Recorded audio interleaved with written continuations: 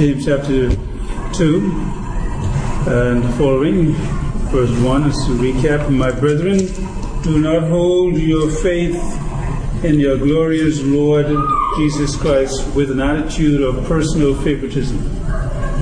For if a man comes into your assembly with a gold ring and dressed in a fine clothes, and there also comes a poor man in dirty clothes, and you pay special attention to the one who is wearing the fine clothes and say, you sit here in the good place, and you say to the poor man, you stand over there, or sit down by my footstool.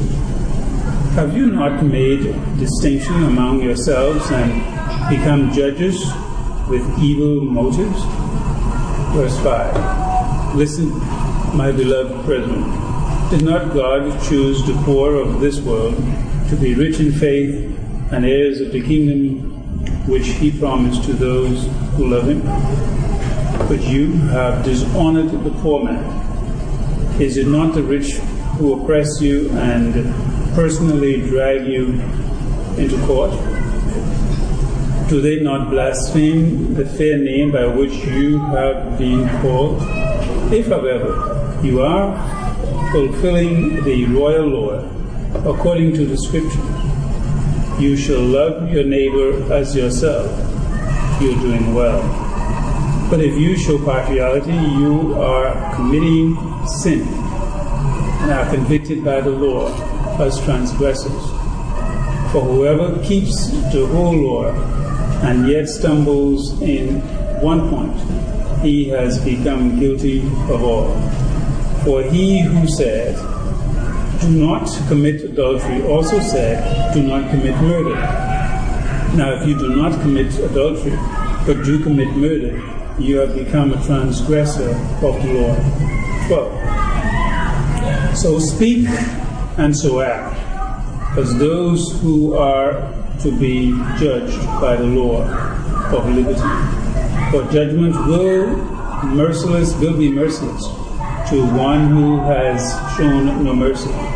Mercy triumphs over judgment. I'm going to pause there. First 13 verses. Last time we talked about those two people who came to the Calvary Bible Church some time ago. One dressed well, one did not. And how we throw the hypothetical situation. How do you think we currently, because it's okay to read this scenario as being described here by James, and then leave it there as if it is remote, it does not apply to us today.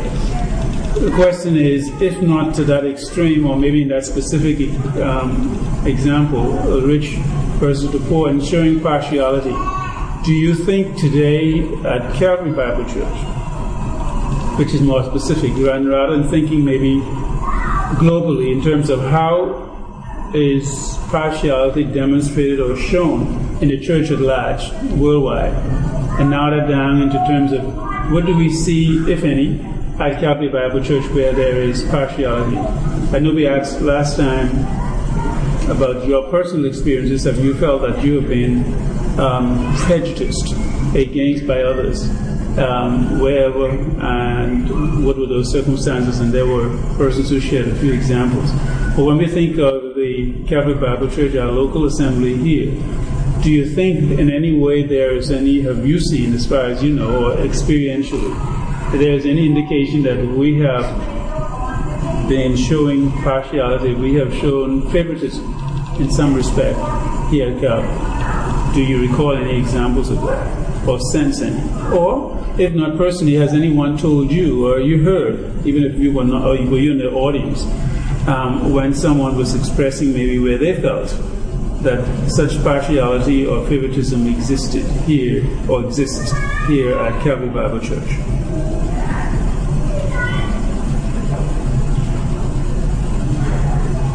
I like your concert response. Can't think of 1, 2, 3, none?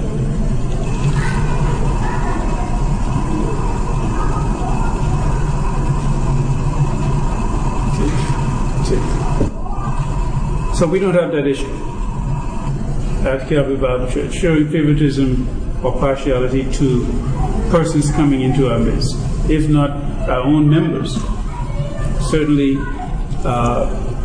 visitors to Calvary. And here's an interesting thought. Do you think generally that we as a people, more specifically the people of God here at Calvary Bible Church, that we treat visitors differently than we treat our own? Do you think there's a difference? A visitor as opposed to one of the locals? I see him every day, compared to one who is coming in for the first time, or one who is unfamiliar to us. Does the tourist get the best treatment and the locals get snubbed? Possibly, because it's announced from the pulpit, like if we have any visitors for the first time. So people in that area definitely feel probably obligated to hail them. But people who might come to Calvary, if they're not members, but who come here, but are relatively new in terms of they don't know as many people, they might feel ostracized from everyone else because they don't know as many people here. Probably only the people where they usually sit. Okay, and maybe even in that sense where they sit, when there's a few, the routine event where they are asked to greet those persons seated near them, do you think when people greet one another that they do not know, do you think people normally express name and share names? Or do they just smile at you, shake your hand, and move on with an artificial hug? Smile. I think it's time. Everything is time. I think time. You gotta get going. No long talk. Just don't hang up. Don't say, tell me about yourself. Unless, of course, you meet Ron Springle. Because Ron will hold you and talk with you one-on-one. And he want to get your name. Tell me about it. So where you from? So what do you do? I mean, surely you have. How long you been living? No, not really. But Ron will engage rather than like a bee from one flower to the next. You buzz in, you buzz out. So do you think, for example, that is it even effective to say they smile, shake hands, and go on? So the person who is a stranger comes and somebody shook my hand or somebody smiled at me, and as soon as they turn their face, it was different. The facial expression changed, and they go on or they sat down. Or the next one, and then they switch out here, then they go, that's it. So it's whoa, and that's it. They don't know who they are, not even the tag or the name to say this is, unless of course you announced, and we don't, unless you have a name given to you before. But if they just walked in and we don't have a list of the names of persons who they are, and say we have with us today Mr., Miss so-and-so, and sometimes they might, if the people at the door get the correct information, we can say this person is from Dead Man's Key, Andros, and say, oh, so somebody says, okay, that's where they're from. At least you have that. And somebody who can come over and say, I'm from Dead Man's Key, I've been there once. And some people, that's a little bit more extended, but everything say, hey, don't take too long, just greet somebody. We don't have all day to do this stuff, because that's not important. As important right now, and maybe because we condense the time, it maybe show the degree to which we put value on getting to know the person, and that may not be the whole setting of why we come together in the first place, just to get to know. At least certainly by time, it is not a high priority in terms of time. 5 minutes is long if that happens in 5 minutes, because we're giving time people to move.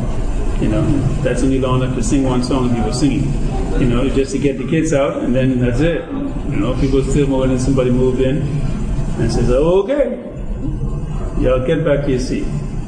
I'm on pulpit this morning. Maybe I should tell them that, as if I am your ambassador, in a sense, by the class here. He says, I have an announcement to make. They said, you people take as much time as you like. Get to know the people. Stop pretending to smile and tell people to read them. Maybe I'll say that too. Check the smile, the genuineness of the smile. After they turn their face from your seat, they're still smiling. If they secretly change, it wasn't real. Touch them on the shoulder and say, come back here. Let's do that again. All right. Maybe I'll do that. Yeah, as the Spirit leads. Thanks, Jade. I may call names in case. But so there's some of the things. If there's any partiality or difference in terms of how we do things, certainly here, James, we say, that's not nice. And we talked about last time about the difference. This usher seemed to be short-sighted, and he had a vision problem, But he saw something. He said, "Oh, this one is an outstanding person, so this one get preferential treatment." You come up front, prominent seat. This other one, you smell, look bad. You come, stand up. Don't even sit down to contaminate any of our seats, And if you really want to sit down, you sit on the floor by my footstool, because the footstool where you put your foot on, so you don't even sit on my stool. Sit on next to where my footstool is, which tells me you're sitting very low. You don't want to be seen. Oh, I certainly don't want anybody to see you here.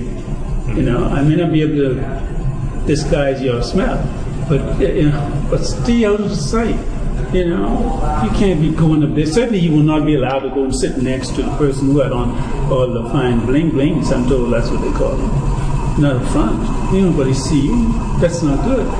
But James set a reprimand for these people, and essentially he says is when you do that, you're showing partiality. In other words, is that the way God treats us? Is that the way God sees the same person? Because our actions, in this case, determine that we have prejudged the person based on what is visual instead of knowing heart. And that is always the delicate balance, because we're so quick to look on the exterior and then miss what is really of essence, what's on the inside. We do not know the circumstances as to why this person was poor as he was, as described here. We don't even know how the rich man attained his wealth or riches.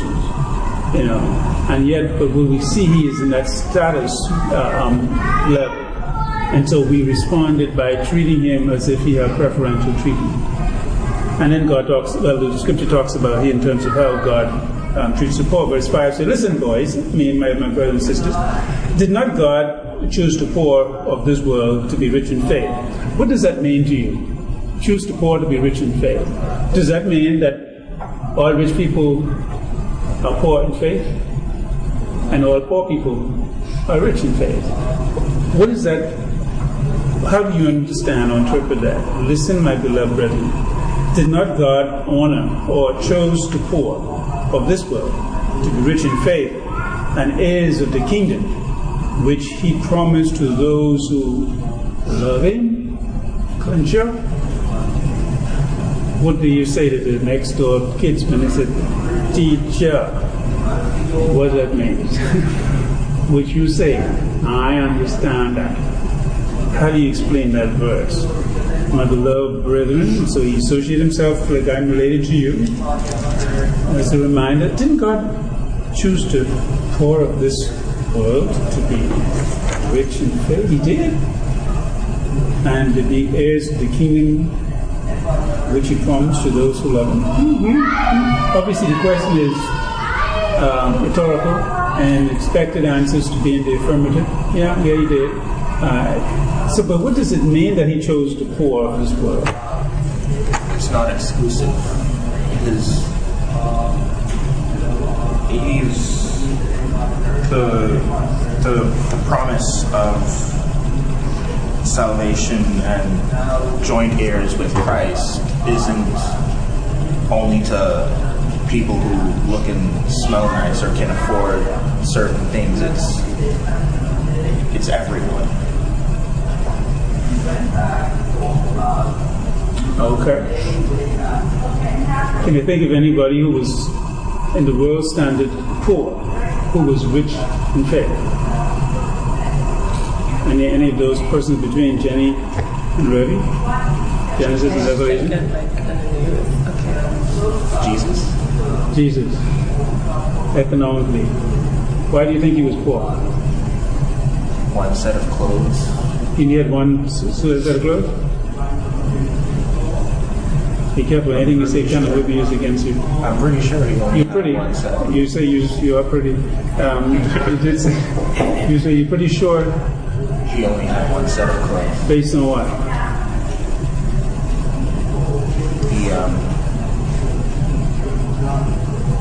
how he lived. And how did he live that suggests he had one suit? He never had Had to go to London. he never really had a job. So like he wasn't doing anything to get himself money. He was wandering the countryside teaching. Okay. And he depended on the hospitality of others wherever he went. Okay. So it doesn't seem like he would have the funds to actually buy any sort of extras, because you see he and the disciples, they worried about food several times while they were journeying. Okay. Here's a question. Well, let's just remember this is what we know is looking at only 3 years, right? Yeah. About his life, approximately 3 years. So for 30 years, he's been living. Before we zoom in on the last 3 years, other than his episode into Jerusalem when he was 12. So during that whole period, even the one that you say he had, how do you think he came by that one? Salvation Army or his thrift shop?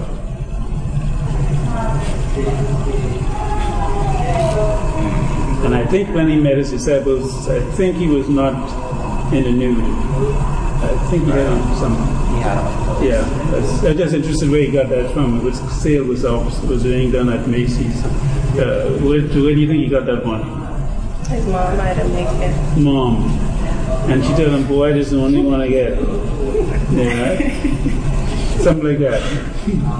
And so when he had to go, I am of the view that at some point he had to change that. You know, a little sweaty, you know, it felt a little bit funky. So he had to change that. You think he just went wholesale for a swim, you know, in Galilee. I know he'd walk on the water, didn't even swimming, but to watch the logistics, the little details of his life. I'm not sure. Let me just maybe get the feedback of some others here. Do you feel that Jesus only had one set of clothes? Just looking without knowing, because the Bible did not speak to this, you know, but just looking generally speaking. Here's a man, and even the disciples who he would have chosen to be with him initially, when he was 30 now. So he's gone now, he's being called. You know, he went down to the river. John says, behold, and he got wet, you know, baptized, and that's it. Walked out, formally, his mission began. That's it. And he never take their clothes off. Now, you saw some people walking around now, so you know haven't taken off their clothes for a while. I've seen some of them. And, you know, and if you stop and they come near you, stop breathing. Yeah. That's what the song is talking about, stop breathing. You're breathing to death. Breathe to death. This one, breathe you to death. You were dead. So, what was it? What do you really think about? Do you think Jesus only had one episode? And then he did not know from moment to moment what he was going to eat. Do you remember what was in the group? What was Judas' responsibility? So they had money. They call it a pool resources, money for their needs as they travel. Now that was a pool for them. That was I guess, let's say a 3-year co-op, you know, where they pool their resources. 3 years, because we're hanging together for 3 years. They abandoned their regular means of income for 3 years, and so they made the basic need. And do we then assume that all of them then, who were with him, do you think they went back home occasionally and decided, look, I need to stop over by Oriental to get a little change, drop my things off to London? Or Peter, who was married at home, did he stop off there to let his wife, did he have children? You know, the Bible thought that was not significant enough to tell us the details of that. But do you think that the same thing would be applicable for the rest of the disciples? They have the time to be stopping home, so if you go into here and you take this, go through this little shortcut here, he tore down this alley corridor to visit family. There for 3 days, you know, give myself a new set of laundry, clean up. so we can hit the road again. What are your thoughts on that?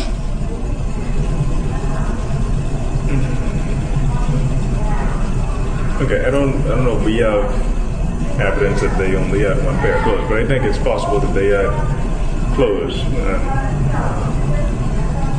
to change between. But I think, like Michael is saying, that Jesus grew up in a poor family, like even when he was born, and they carried him to the temple 8 days afterwards, and they had to sacrifice I think it's 2 birds or something like that, pigeons, instead of, I think you could use a lamb as well. It showed the status of the family. So his family was already poor, and even when he was an adult, some of the teachers came to him. They said, this guy has no education, so they're kind of making fun of him, like, this dude has no education, why are we all listening to him anyway? So it showed that he didn't come from a family that had lots of money. But I think he would have clothes, and we don't know how much. People might have given clothes to say, oh, Jesus is coming. Like what?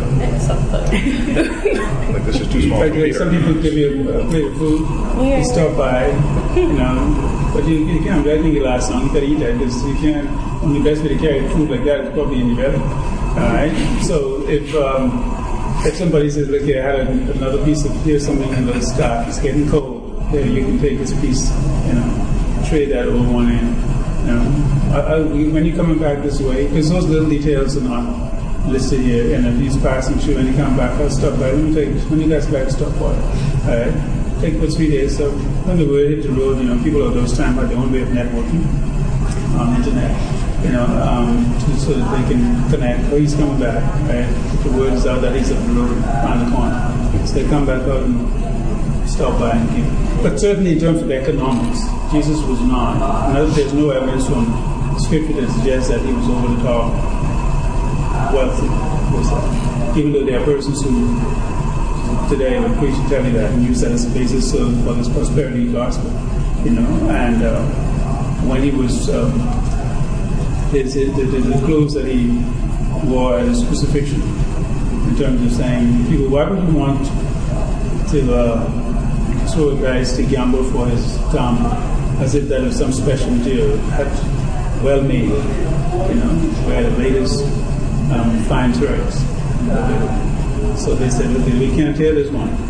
This is some good stuff, good material here. Fine quality from the Orient, made in China. But they did put a robe on it.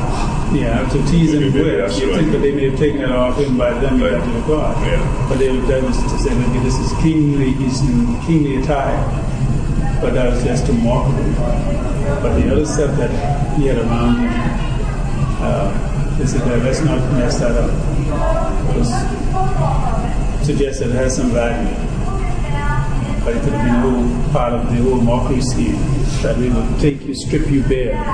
Nothing you own, you have nothing. But the other disciples, as we said, could also for that 3 years been in a similar way. Everybody had a backpack. You're traveling like a backpack. You had your essentials in it, And how they went about changing and whatever they changed. Obviously, like he said, Scripture does not put any emphasis on that. So that was not that important. What is important is in the essence of not so much what these people were in the local assembly, where they came from per se. The important issue is how we treat people. If it's favoritism, whether it was poor, but now people would treat people, it has nothing to do with your social status. You can treat people differently or show favoritism based not on economics. Some people could be, as we mentioned last time, treated based on the color of their skin. And sometimes people are based on sometimes what you do in society. Some people will form an opinion of just because they label you. They like to compartmentalize you, and then they will tell me, well, that's an okay compartment. Nah, that one not, and so people react to that. Why? But it's varied. But in the body of Christ, James is saying here that this should not happen. That's not the way we should treat people who are a part of the body of Christ. So when it says that God chose the poor of this world to be rich in faith, And also the promise of the kingdom, or be part of the kingdom, heirs of the kingdom, because of the promise that he's made to those who love him. And I think Michael said it was not necessarily exclusive to rich people. The same thing could be reversed. It doesn't mean that only poor people have faith. It could be rich in faith or are heirs of the kingdom. The key or the clincher is those who love him. Is it possible for a rich man to love God? Yeah. Some people say it's more difficult because you can have something else you can put your affection on, like your wealth, your material things, the person who's rich, as opposed to the poor. He said, I ain't gonna let him, so only God could help me. So he transferred his affection to God. So it's also hypothetical that the poor could go to the other extreme and say, there can't be a God. So don't tell me about the whole love of God. Because you see a poor as I was, and dear God, the God you say loves me, and I ain't for that. I want some of what that rich man of the hilltop. That's what. Then when I get it, then I'll think about this God. But get me from here. I'm at the bottom of the bottom. Then I'll deal with this concept or this view about God. So there's no exclusivity to either social status, but those who love him. But these people, obviously this practice is being there in the local assembly, but he says, but you have dishonored the poor man. It is not the rich, is it not the rich who personally drag you into court? Why would a rich man drag the poor man to court? Pay like that, right? Why would a rich man drag a poor man to court? They don't have the money to pay them. So which means the poor man was indebted to the rich. How do you think that may happen? Why would the poor put himself in a debt that he cannot pay? So we have no lemons on necessity, because the rich have the surplus, and he's, if you want $1, lend it, better pay me back $1.50 by Friday. Yes. And the poor man, look, I need it all now. Okay, yeah, whatever you say, I agree to it. But I need this now. I know I can get it by Friday. But I hope it's some break for me. Something break. Yeah. I promise. A break. But nonetheless, there was some exchange. When it was these rich people, generally speaking, we don't say all rich people drive people to court. But obviously, James was referring to these people had personal experiences. Why is it that you're highlighting these people who predominantly despise the poor, abuse the poor, take advantage of the poor, and yet when they show up in your audience, you smile a while, you give your face no rest, and you take them right up to the front. And you sit next to them, and say, you okay? And you come by while they say, you okay? Is there anything I can get for you? Or you need a drink or something? Do you need me to provide you with some air conditioning, personal air conditioning? I'll plan you. Yes, just turn your air. Yeah.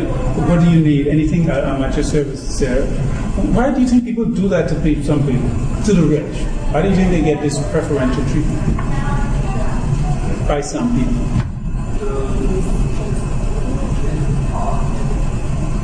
They can give them something. They want some back. They're thinking, if I treat him well, this is my opportunity. Maybe they'll call me afterwards and say, you were extra kind to me. Sometimes you grease your palm with a bit of oil, call them money, or some special favor. So it tells you also about the person who's doing that. They have an ulterior motive. Why you treat the rich that way? Because you think I can get something from them. Maybe they will throw some of that my way. But the poor, all you end up with them is you can get the same odor they have. Smell bad, it's like they've been smoking something.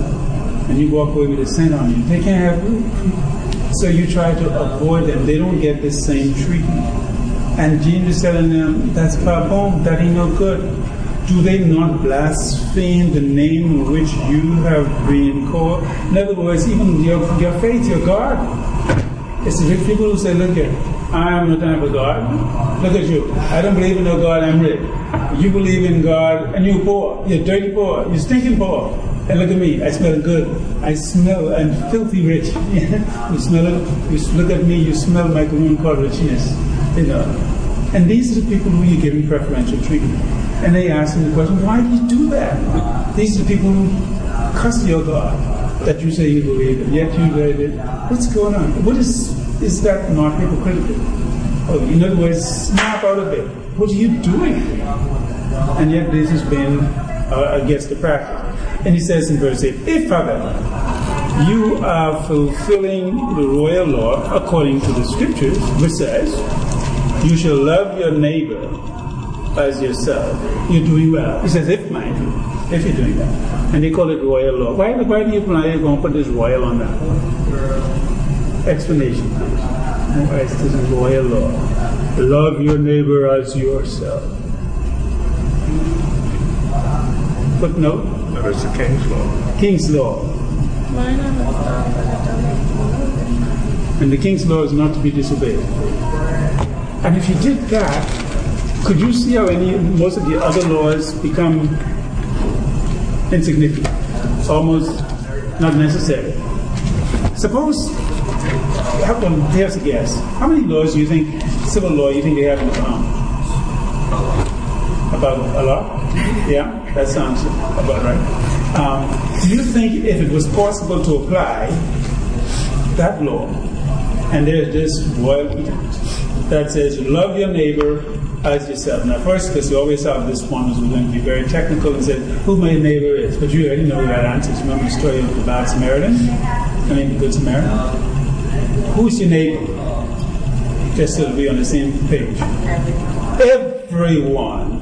Love your neighbor as yourself. But here comes this something. Do you believe, that's a sneeze, do you believe that some people do not love themselves? So when you tell them, love your neighbor like you love yourself, there can be some violence going up in here. Yeah. Because some people treat themselves violently. So I believe there's clear evidence that there are some people on the planet, I would be a little even more specific, there are even some people in the Bahamas who do not love themselves. And so when you say the royal law, love your neighbor as you love yourself, so the measure to which you love other people is directly proportionate to how you love yourself. Do you agree? Your silence is deafening. Yes? So how do you, but let's take that, let's assume that's, let's hope that's a small minority of people who do not love themselves. But the assumption is that most people love themselves. How is that generally to support, how is that generally supported by facts? How do you know people love themselves? They take care. And an example of taking care would be what? Because sometimes you watch some people's behavior and say, that's abusive. That is self-abusive. As a matter of fact, if you continue that attitude, that's leading on the path to suicide. What would be an example of a basic taking care of yourself? Exercising. That's a bad answer for some people who say it. Some people just thinking. Oh yeah. Do you want to withdraw that statement? Hygiene. Basic hygiene. Hygiene. Yeah. Some people only get high, and including their jeans. That's to be weird. Basic hygiene, and I think that will cover some general areas. And you say, boy, why do you do that? Well, and some people try to avoid things that can harm them. That is particularly that is painful initially. Most people try to avoid getting in an accident, or try to avoid falling, or going certain places and say, I think I can jump. I heard once that some people did this before and they survived. All they had is maybe a broken leg. I think I'm going to try it this time. And maybe I'll get in the Guinness Book of Records for being the first one to try this time. Most people have a decent respect of fire, it's so what it feels like if I put my hand over it. Do you think it have the same aroma as Kentucky Fried Chicken? If I put my fingers finger licking over the flame. Other than that, if you see and you hear that, you say, what's going on here? You know? Because you said, generally speaking, people love themselves or try to preserve themselves from harm, hygiene again. And then there's the social aspect, and how you want to be perceived by others. There's always that built-in fact. What would other people think? The question is, suppose you were the only person on the island. Would some of those hygienes still be in practice? Or some of you take away something? This one, I need to do it. There's only be one here. That will tell whether what you do is for somebody else. But whether or not this is really for you. Said, I don't know, because if somebody sneak, if somebody sneak, they won't survive. I was thinking if they sneak upon you, and maybe they'll drop dead before they get to you if you didn't take care of yourself. You come in a certain range, but if that was possible, and then you figure out, oh, they're coming. Then you run around to get yourself fixed up to be what you call decent, or presentable for them. Because he said, so what's the point?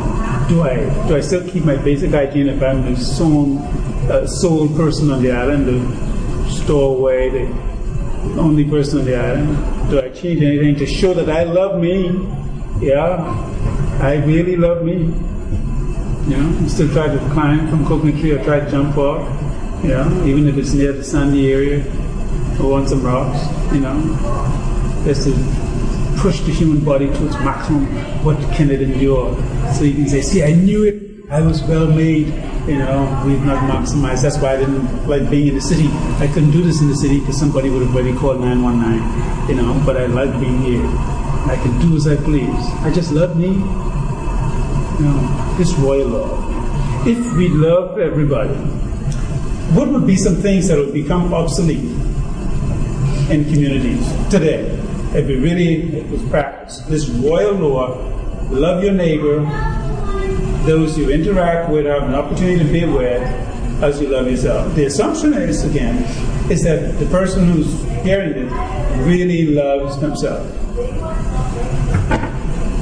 What will some things that we have will now be obsolete?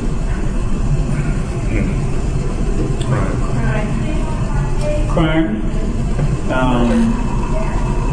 There won't be any crime. Murder is one of those legs in crime. Yeah. Well, what are you going to do with police? What do you need them for?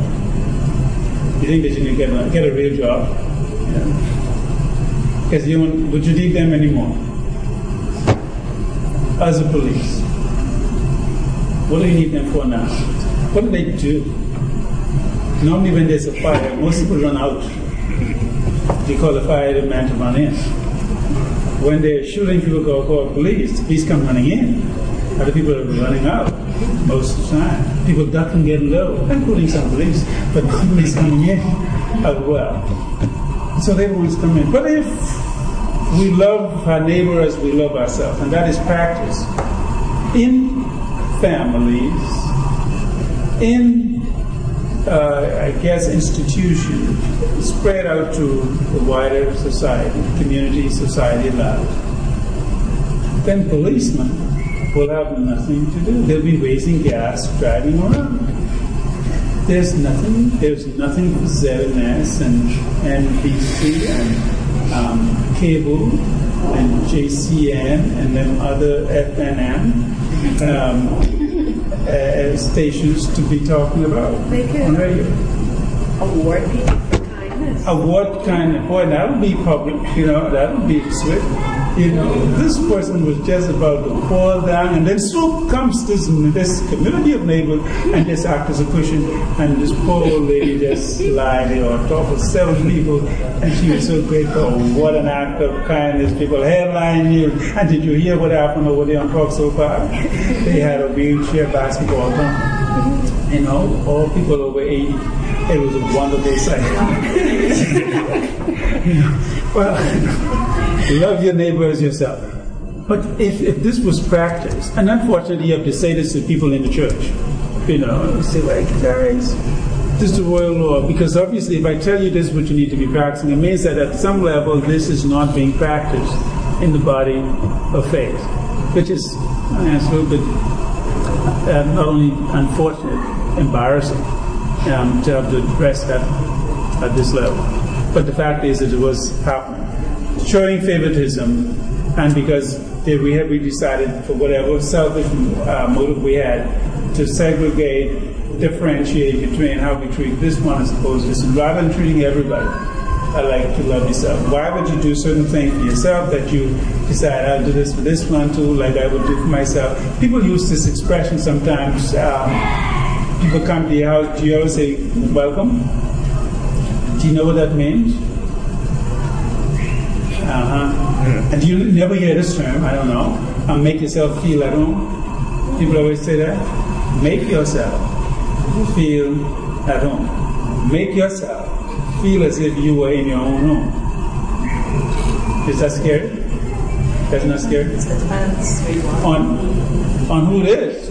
Yeah. If you tell anybody who comes to your door, hello, oh, smile a while, come on in, make yourself feel at home. If somebody took you up literally on that, you have to have an idea or assumption of how they feel when what they do at home.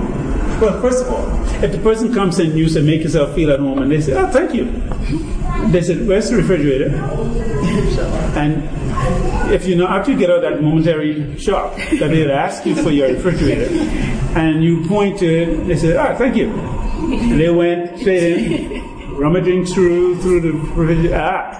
They said, hey, I don't see you have anything in here like this. What else you get? And, if there's anybody else which you may be looking for eye contact, I said, what's going on? That person nearly come on, but you did say, make yourself feel as if you are in your own home, which means there's no restriction. This is an extension of my home.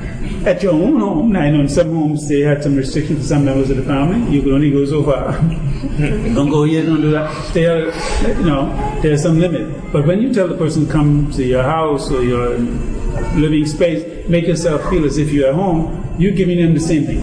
But we now have trivialized it. That's only words now. Because somebody tried that. The last time they come to your house, if you endure that, the next time they knock or ring your doorbell or they say they come in, you will find a quick lie to say that you're not home or don't answer the bell. Even though your car is in the garage. We eat here. We've been on a trip. Even though the TV on, loud, but we here, last time you said, or you have to change your thing. You say, come on in, sit there and don't move. That's not being very kind to your guests. Make yourself comfortable. Make yourself comfortable. That is weird. You know what makes me comfortable? You say, I'm not comfortable. The seat is okay. That the outside body is comfortable, but internally, I want something. I'm a little bit tired for a long drive. Where's the bed? I thought you'd come here, but I was a little bit tired. So give me the 10-15 minutes. And I never couch settees or whatever you call it. They're uncomfortable because you can't. I need more space. I need some place to go. So where do we go? Where do you sleep? Let's be specific because you look well rested. I want the same kind of rest you have. So where do you lie down? On the floor. On the floor. Well, that won't do for me. So where else? What other options do I have? He said, look, this is a little unusual for me. But you did say, make yourself feel at home. But the lower people, if we practice that so much, but that seems so impossible. And the reason it seems impossible to see widespread in our community is because it's not happening in a particular house or home. Would you support that view? That the reason what we see, or why we see what we see in community is because it's not practiced in the house. In the house, if you say treat everybody like your neighbor, and then you say, yeah, you can do that in this house, say know the people in this house. But my neighbor across the road, or who's next to her, I ain't know that. I can't do that because I don't like because they believe differently. I can't let them. So that law ends right in your own house if it exists there. When you step outside your door, that's a different thing because they have some different values that will act as that's a conflict. Because what you believe, or what I or we believe, is so juxtaposed, so opposite, that's going to be a constant conflict. And so you do what you want to do in your area, I do what I do here. And that's a line in the sand. Don't cross that. And so we carry that. That's easily spread throughout the community. So I don't value you or your possession, your rights. I don't value that. So there's no hesitation for me to commit a crime, to violate your right, intrude on your privacy, take what belongs to you or abuse what is yours. Because this love thing, love your neighbor, you say everybody for themselves and God for us all. You love me, you love you. I ain't gonna love you. God love all of us. That's enough for me. That's as far as I'm prepared to go. Me loving you, that's another story. But when they say that, if you ask them if God loves you and God loves me, why is it that you choose to tell God that, oh, you love that person who I hate? And God, who has all knowledge, determined that I still love you. As if we then assume that we have reached the status of becoming judge, the ultimate supreme judge, because we do not have any faults of our own. But if, and then I shut up here in verse 9 just as a recap, but if you show partiality, you are committing sin. Oops. Really? That's a little harsh. James shouldn't say that. Because everybody have different tastes. Yes, right? So taste mean that's a sin? I just don't like people like that. You know? Does that mean that I sin? See if James is living here like where I live, he won't say that. He will change the tune on what he writes. Because this wailing like what he bringing back there, you know? No. What do you say to that verse? And then I shut up. Any of that stuff is sin if you show partiality. This is where you say, I read it. And you say, I guess it's so. But it ain't practical. Anybody can live up to that. So, since I've already given to that, so when it happened to me, I already know I can't live up to that. Because God, He made me like that, to live up to that. Because that's the way God made me, to hate people. Yeah. God is my judge. Because I ain't God. Only God can love everybody. Is that true? But if you show partiality, you are committing sin. And you are convicted. Whoa! You're already convicted by the Lord. When a criminal is already convicted, then he's sentenced. Right? To the Lord. Because you are a transgressor. You are a thief. You are a murderer. You have transgressed the law. Let me close that before I thought it in my head. If you remember the following verse talk about if you break the law, when we talk about murder versus adultery, and somebody say, but I don't do that. That's another piece maybe we can swing on next time. Sin, convicted, favoritism. What do you say? Any closing thoughts? Before we are rudely interrupted with somebody coming on this door in a moment, in the twinkling of an eye. What you say?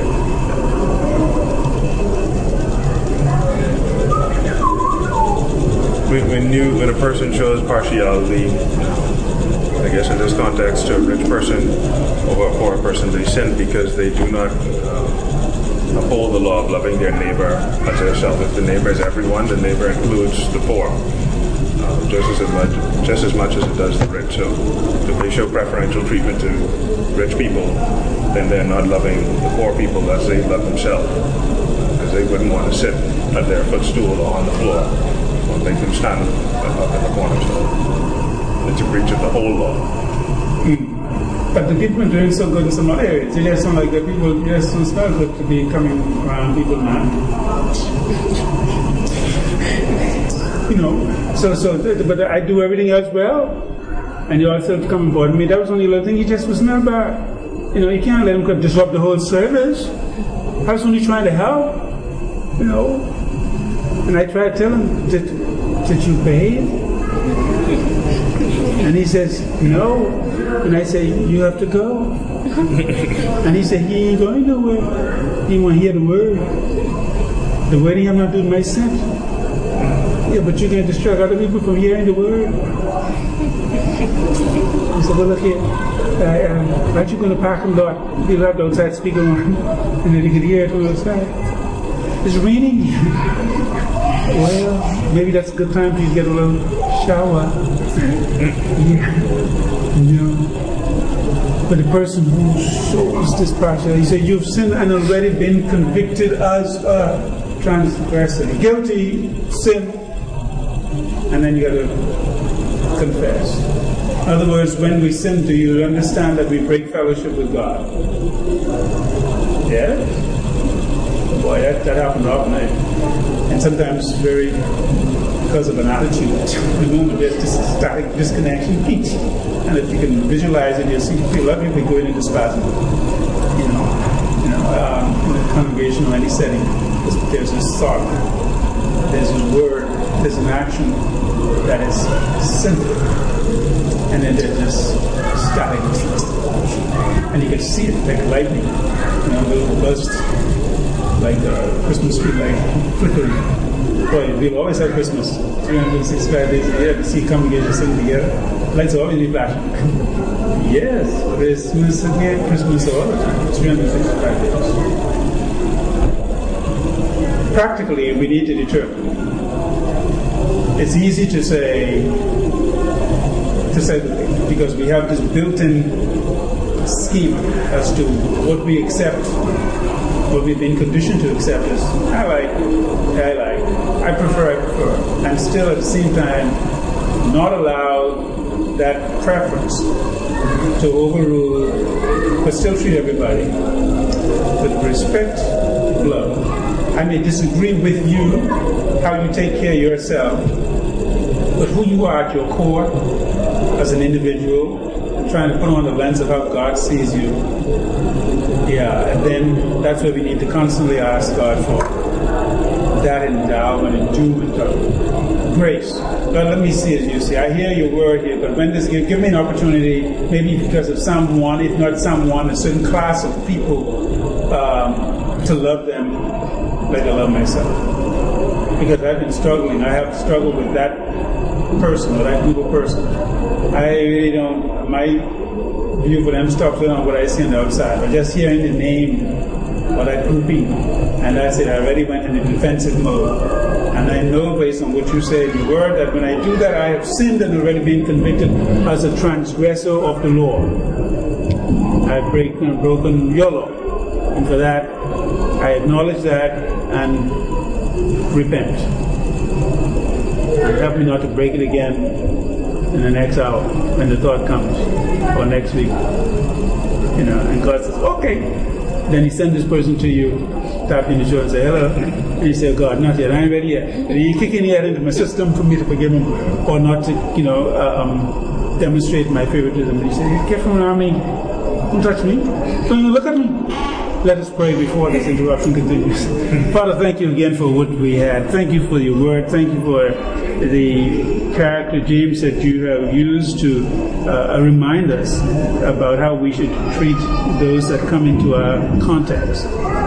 Cause us really to put this royal law into effect from day to day, because I'm sure we have moments when it will become applicable, but that we should love our neighbor as ourselves. And in doing so, Lord, we know that we will be fulfilling the law in this regard. Cause us to be faithful to you in this respect. Now, as we, as part of the incredible body of Christ, leave here to interact with other members in a corporate way, we ask that you will be pleased with our assembling and our praise, our worship, our meditation in it. In Jesus' name, amen.